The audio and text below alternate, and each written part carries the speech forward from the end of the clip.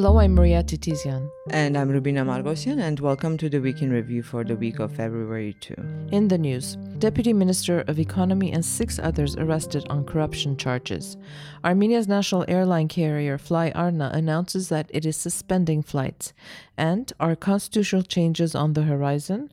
These stories and more in our weekly roundup of the news. And we start this week's roundup with corruption cases and arrests of state officials. Deputy Economy Minister Ani Ispirian and 6 other officials were detained on corruption charges this week. According to Armenia's investigative committee, Ministry of Economy officials illegally disqualified a private company from a procurement tender to ensure it was won by another bidder. The latter offered 392 million drams. This is about $1 million for the service, which we don't know what exactly the service was, or nearly 3 times more than its disqualified rival. Yeah, and I think this not knowing the details is a common theme this week in our podcast, and we'll get to that in a minute. Again, in another case, a ministry official abused their position to help a number of individuals receive 238 million dirhams in state agribusiness funding in violation of rules set by the ministry.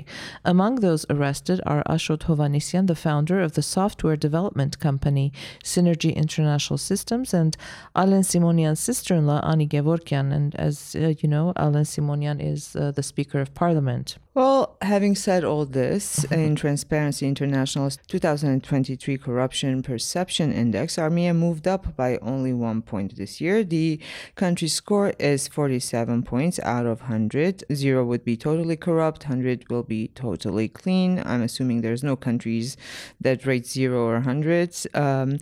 Transparency said that in the 2 years following the 2018 revolution, Armenia experienced significant democratic and anti-corruption reforms. However, progress against corruption has stalled, primarily due to the limited implementation of these new measures.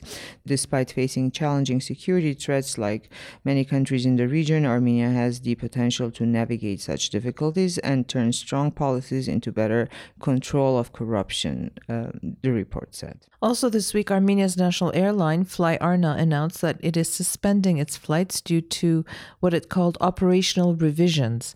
Fly Arna was created in 2021 by Air Arabia and Armenia's National Interest Fund, that's known as ANIF.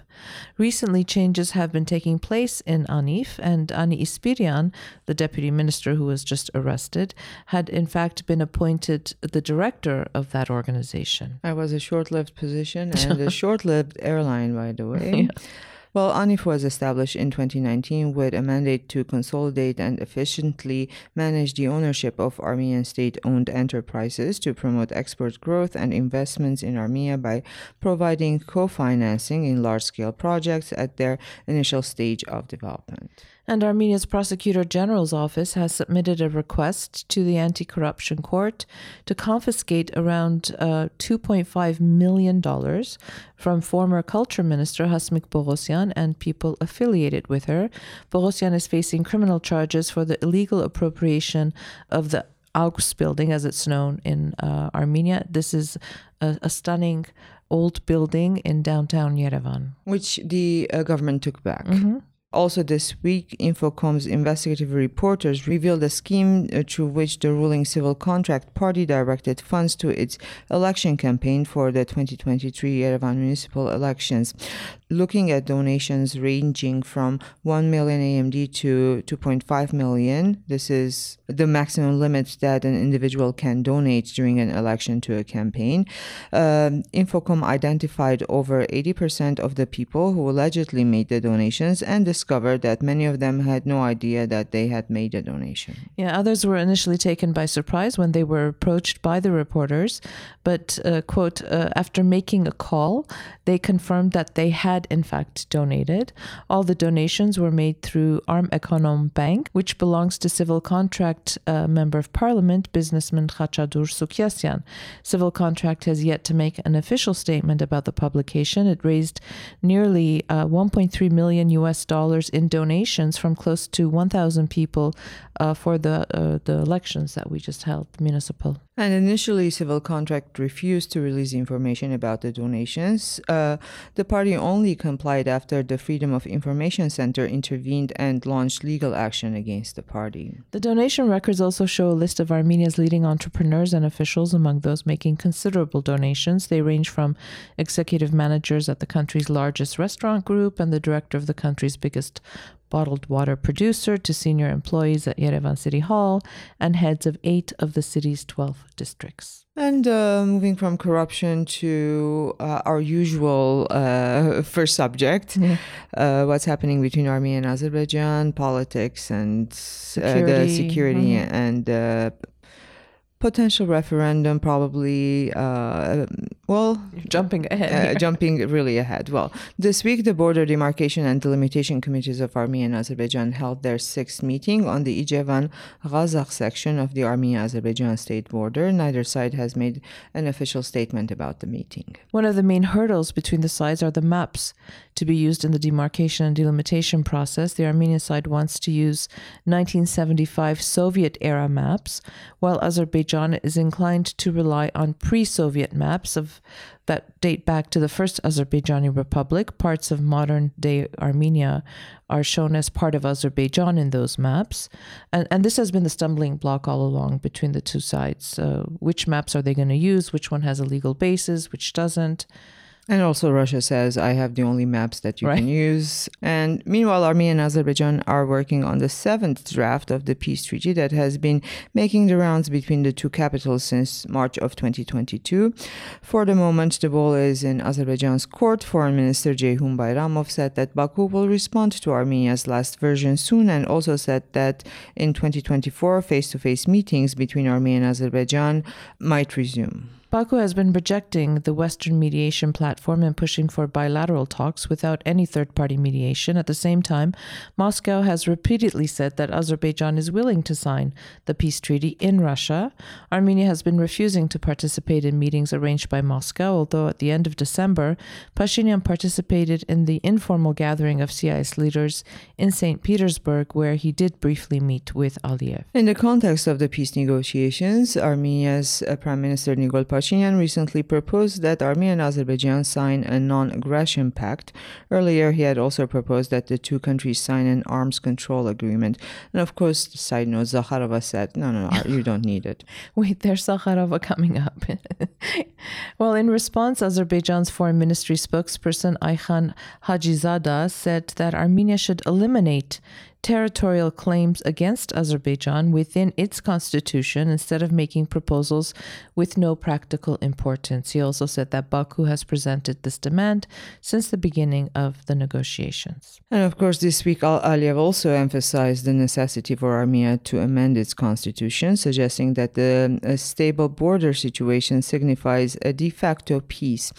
To formalize this peace, Aliyev proposed the signing of a peace treaty between Armenia and Azerbaijan, stating that constitutional changes in Armenia are a prerequisite. He welcomed discussions about constitutional reforms in Armenia. And a side note also, last week, Armenia's foreign minister, Arat Mirzoyan, also said that, yes, there are problems in Armenia's constitution, but also in Azerbaijan's constitution. Right, but they choose not to speak about their own. And Rubina, I didn't get a chance yet, but you did listen to Prime Minister Nikol Pashinyan's interview to Armenia's public radio, where he spoke extensively about the need for a new constitution. He wasn't talking about making amendments or changes to the existing constitutions, and he was referencing referendums that we've had in the past. Well, he was basically saying because most of them were rigged and the people did not necessarily vote on their own accord and completely understanding what was happening, and these were constitutions that were tailored to the then ruling party's needs and policies. Therefore, he was basically stating that this is basically the first handshake between the nation, the citizens, and the government, saying, we agree on this is the path we're going to walk on, and this is how we're going to move forward. So now we don't know anything about what proposed changes will be in this constitution. He never mentioned anything, but he had this, our allegorically inclined prime minister did bring up this, scene where he said, just assume you're walking with a friend and then you realize that on both sides of this road there's bulls and you're both wearing red. And these red dresses you're wearing are very sentimental for you, but so you need to stop and have a conversation about how you're moving forward. Do you agree to both take off your red shirts? Do you go back? What do you do? So you need to have this conversation. And basically, he also, because he was saying that we might do this referendum and people might say no, then we have to also decide what we're doing next. And the other example was that, for example, him as a person going back to his family saying, listen, I'm wearing this red shirt. What do you, grandma made it for me. It's very sentimental. It's kind of like my protection. But what do you think if moving forward, should I take it off? And he's saying it's very possible the family might say, you know what? No, keep wearing it, go. And if something happens to you, you'll get a nice cross stone, you know? Well, okay. But this was the kind of funny part. I mean, of the constitution, but he always was also pointing out to kind of peace and saying, of course, Azerbaijan will interpret this as something that they imposed on Armenia as part of the peace pact that post Artsakh, right, the current reality. And he's saying we should decide that we also need to do this, and we should not make this, which is something that is an internal conversation, become prey to external interpretations and narratives in a way. And he was saying that, you know, there are certain phrases, there are certain understandings, concepts like the restoration of Armenia's of historical justice, saying does not only make Azerbaijan and Turkey nervous, but also other countries like Georgia, and saying why would Georgia allow Armenia to import arms to its territory, where they could potentially one day, if Armenia's army is strong enough, be also a territorial dispute between Armenia and Georgia. But I think the important thing here also is the reference to the 1990 Declaration of Independence. Right? Yes. It was definitely a different time, and it made reference to the 1989 Unification Act adopted by, you know, the parliaments or legislative bodies of Soviet Armenia and NKAO, Nagorno-Karabakh Autonomous Oblast, and it called for the international recognition and, like you said, of, you know, historic Armenia.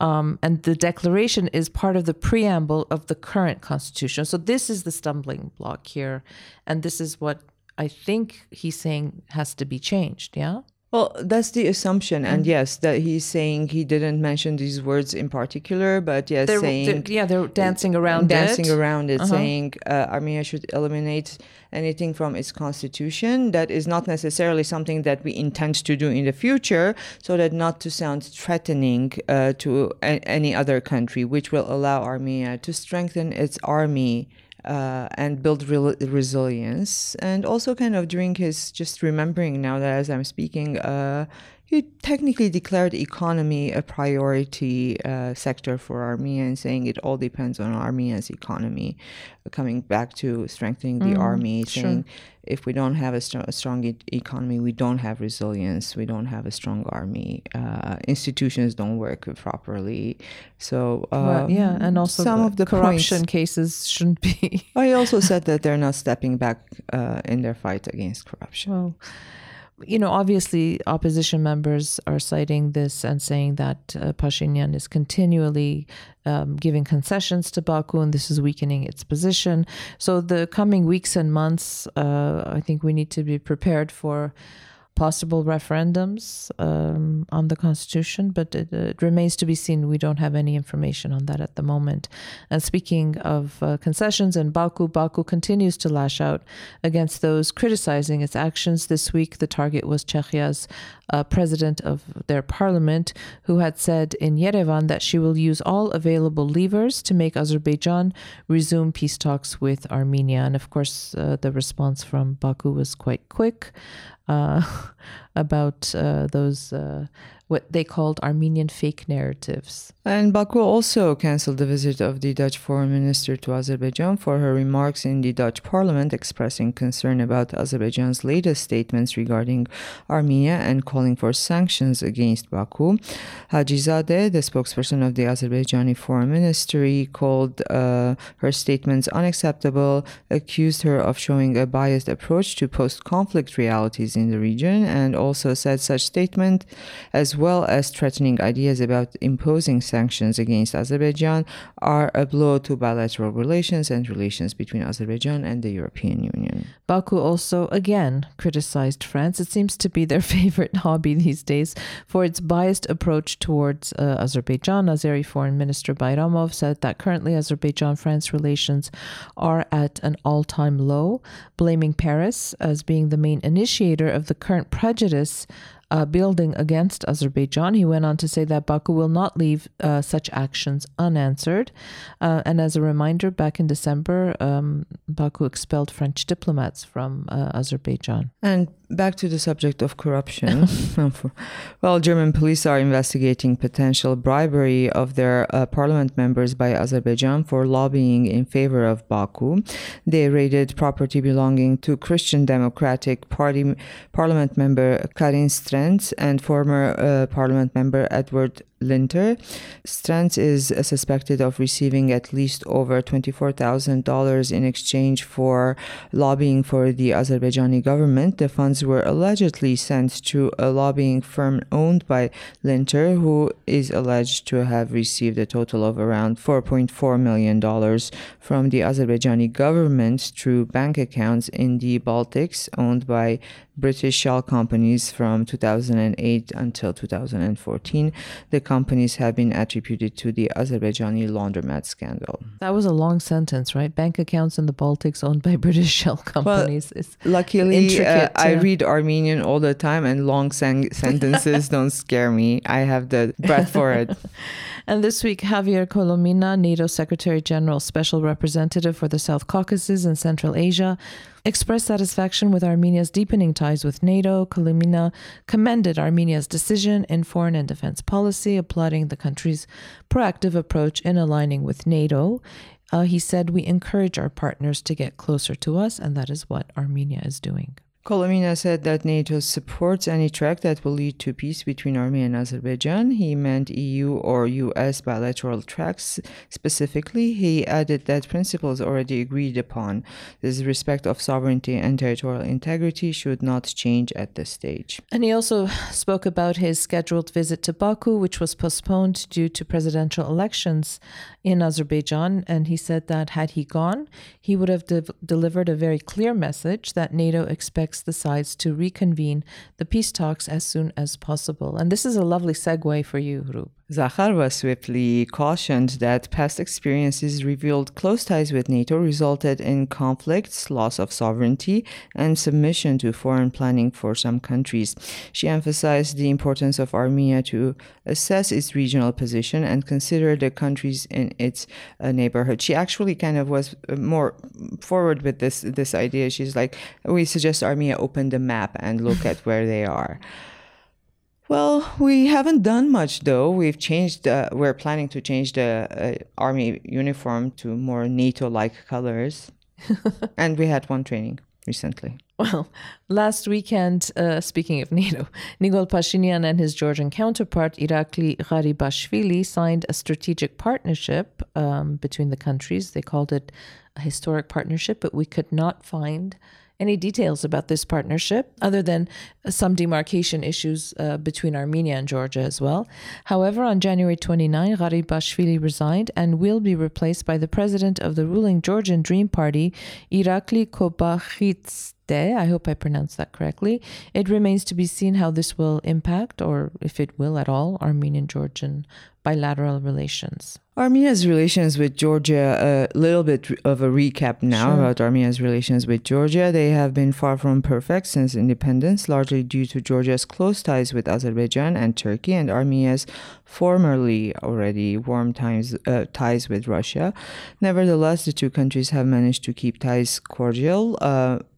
Much of Armenia's trade with the outside world, including with chief partners Russia and the EU, is conducted through Georgia. The Armenian government welcomed the European Commission's decision to grant candidate status to Georgia back in November of 2023. Foreign Minister Arat Mirzoyan said this decision is welcomed not only by the government of Armenia, but also the people who also have European aspirations. Also, in November of 2023, Armenian and Georgian officials publicly acknowledged that Georgia had allowed the passage of French armored vehicles to Armenia via its Poti port. Georgia's foreign minister then said that his country gives both Armenia and Azerbaijan the opportunity to use Georgia's transit function under equal conditions. He emphasized that this is on a level playing field. Any country has the right to have a defense force, he said, and when it comes to conventional equipment or weapons permitted by international agreements, any country has the right to acquire it. Georgia's position is to give both countries the opportunity to use the transit function that our country has under equal conditions. Georgia has long offered a mediating role in the conflict between Armenia and Azerbaijan, including during and after the 2020 war. In June 2021, 15 Armenian prisoners of war were released by Azerbaijan in exchange for information about minefields in a deal brokered by Georgia and the U.S. In July 2022, the foreign ministers of Armenia and Azerbaijan met in Tbilisi. In the scope of peace talks, prime ministers of Armenia, Azerbaijan, and Georgia had an hours-long meeting at a historic chateau outside Tbilisi in October of 2023. And this week, Pashinyan also received Iranian Supreme Leader Khamenei's advisor. And since not much is known from the meeting, because it's the usually protocol, the theme is like they discuss regional affairs and Armenia-Iran relations, we've decided to do another small recap of Armenian-Iranian relations. Also, we're concentrating on the last couple of years. Course, it's not the historical recap. So if you want, we can go back to the 4th century and start. That should be an article. It should. Well, since the end of the 2020 war in Nagorno-Karabakh and persistent Azerbaijani demands for an extraterritorial corridor to Armenia's south parallel to the Iranian border, Iranian officials have repeatedly voiced support for Armenia's territorial integrity and said that Iran opposes any changes to its borders. At the same time, Iran has been critical of Armenia's increasingly close ties with the West and the deployment of the European Union's observation mission, the UMA, in Armenia. In October of 2023, the Iranian president said that a Zangezur corridor would be a NATO foothold and a national security threat for the countries, and is thus resolutely opposed by Iran. Amid Azerbaijani territorial claims and a series of incursions into Armenia's southern Syunik region, Iran opened a consulate in Gapan, this is the regional center of Syunik, in October of 2022.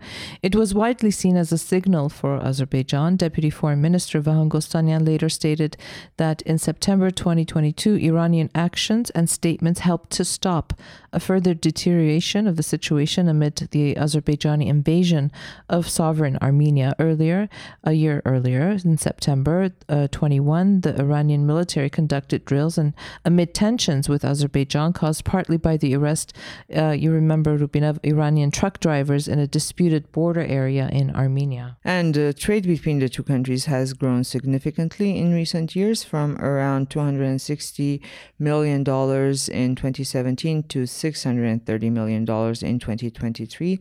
As trade continues to expand, officials from both nations have recently announced that building a second bridge over the Arax River is on the table. Earlier, in November of 2022, the sides had agreed to double the supply of Iranian gas to Armenia. Iran has also allowed the passage of Indian armament procured by Armenia through its territory, although there were reports in April last year that Russia had pressured Iran not to allow their passage.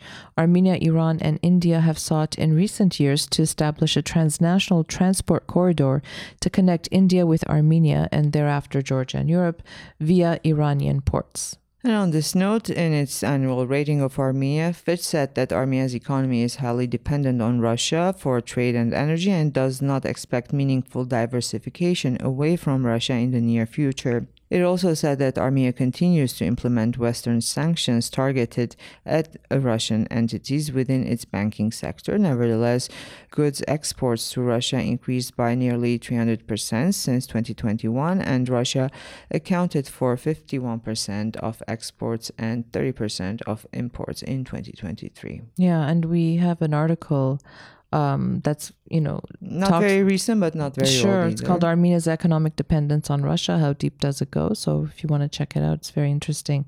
And Canada lifted its arms embargo on Turkey. The embargo was imposed when it was revealed that Turkish drones made with Canadian-made parts were used during the 2020 Artsakh war by Azerbaijan. Canada's Global Affairs spokesperson said Canada believes there should be no restrictions on defense trade between allies, and that if a country breaks Ottawa's export rules, Global Affairs Canada can decide to stop issuing permits at any time. And it's we're really jumping ahead with this news, but in January of 2025, prescriptions will be issued online in Armenia. This was announced by the Health Ministry this week.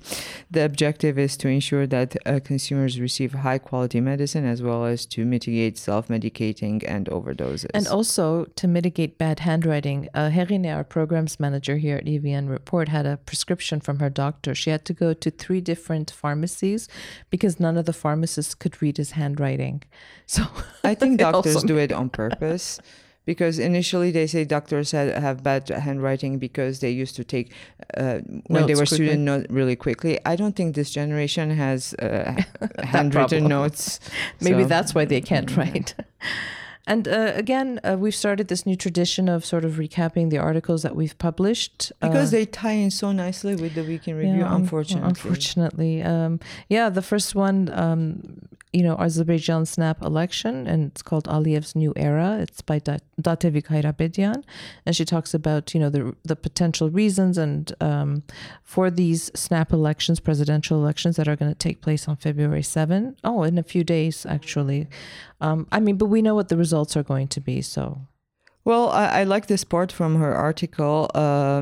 She basically she's pointing out that Aliyev's proclamation of a new era that is to be heralded by these elections. Basically, it's almost comical how Aliyev does not face any competition because 2 major opposition parties opted to abstain from the upcoming snap presidential elections. But the 6 remaining candidates, I'm quoting her, saying, it appears that the competition for them focuses on who can best advance Aliyev's agenda. So yeah, it was a great article. Yeah. And then the enclaves, which we've talked about in the past, have become a talking point as part of these peace negotiations. So our staff writer, Hovannes Nazaretian, put together a comprehensive piece called Enclaves Enter Armenia-Azerbaijan Peace Talks, and Why Are They So Strategic? And it's absolutely crazy the way things were set up in the Soviet era, like little pockets of territory belonging to different republics are exclaves or enclaves. Well, he just really looks into the history of how each one was created or came to be. That was very interesting because sometimes you find out that you don't know enough about something that is being widely discussed. Well, and moving on, we also had the last installment of Samson Avetian's 3-part series on Armenia's economy. Again, ties up nicely with our Week in Review this week. Do personal financial habits impact economic growth? The case of Armenia. This one is pretty self-explanatory, the title, so let's not discuss what was there. Well, and we had 2 pieces on the economy this week. First time contributing for us from the United States is Ara Khanjian. He's an economist at Ventura College.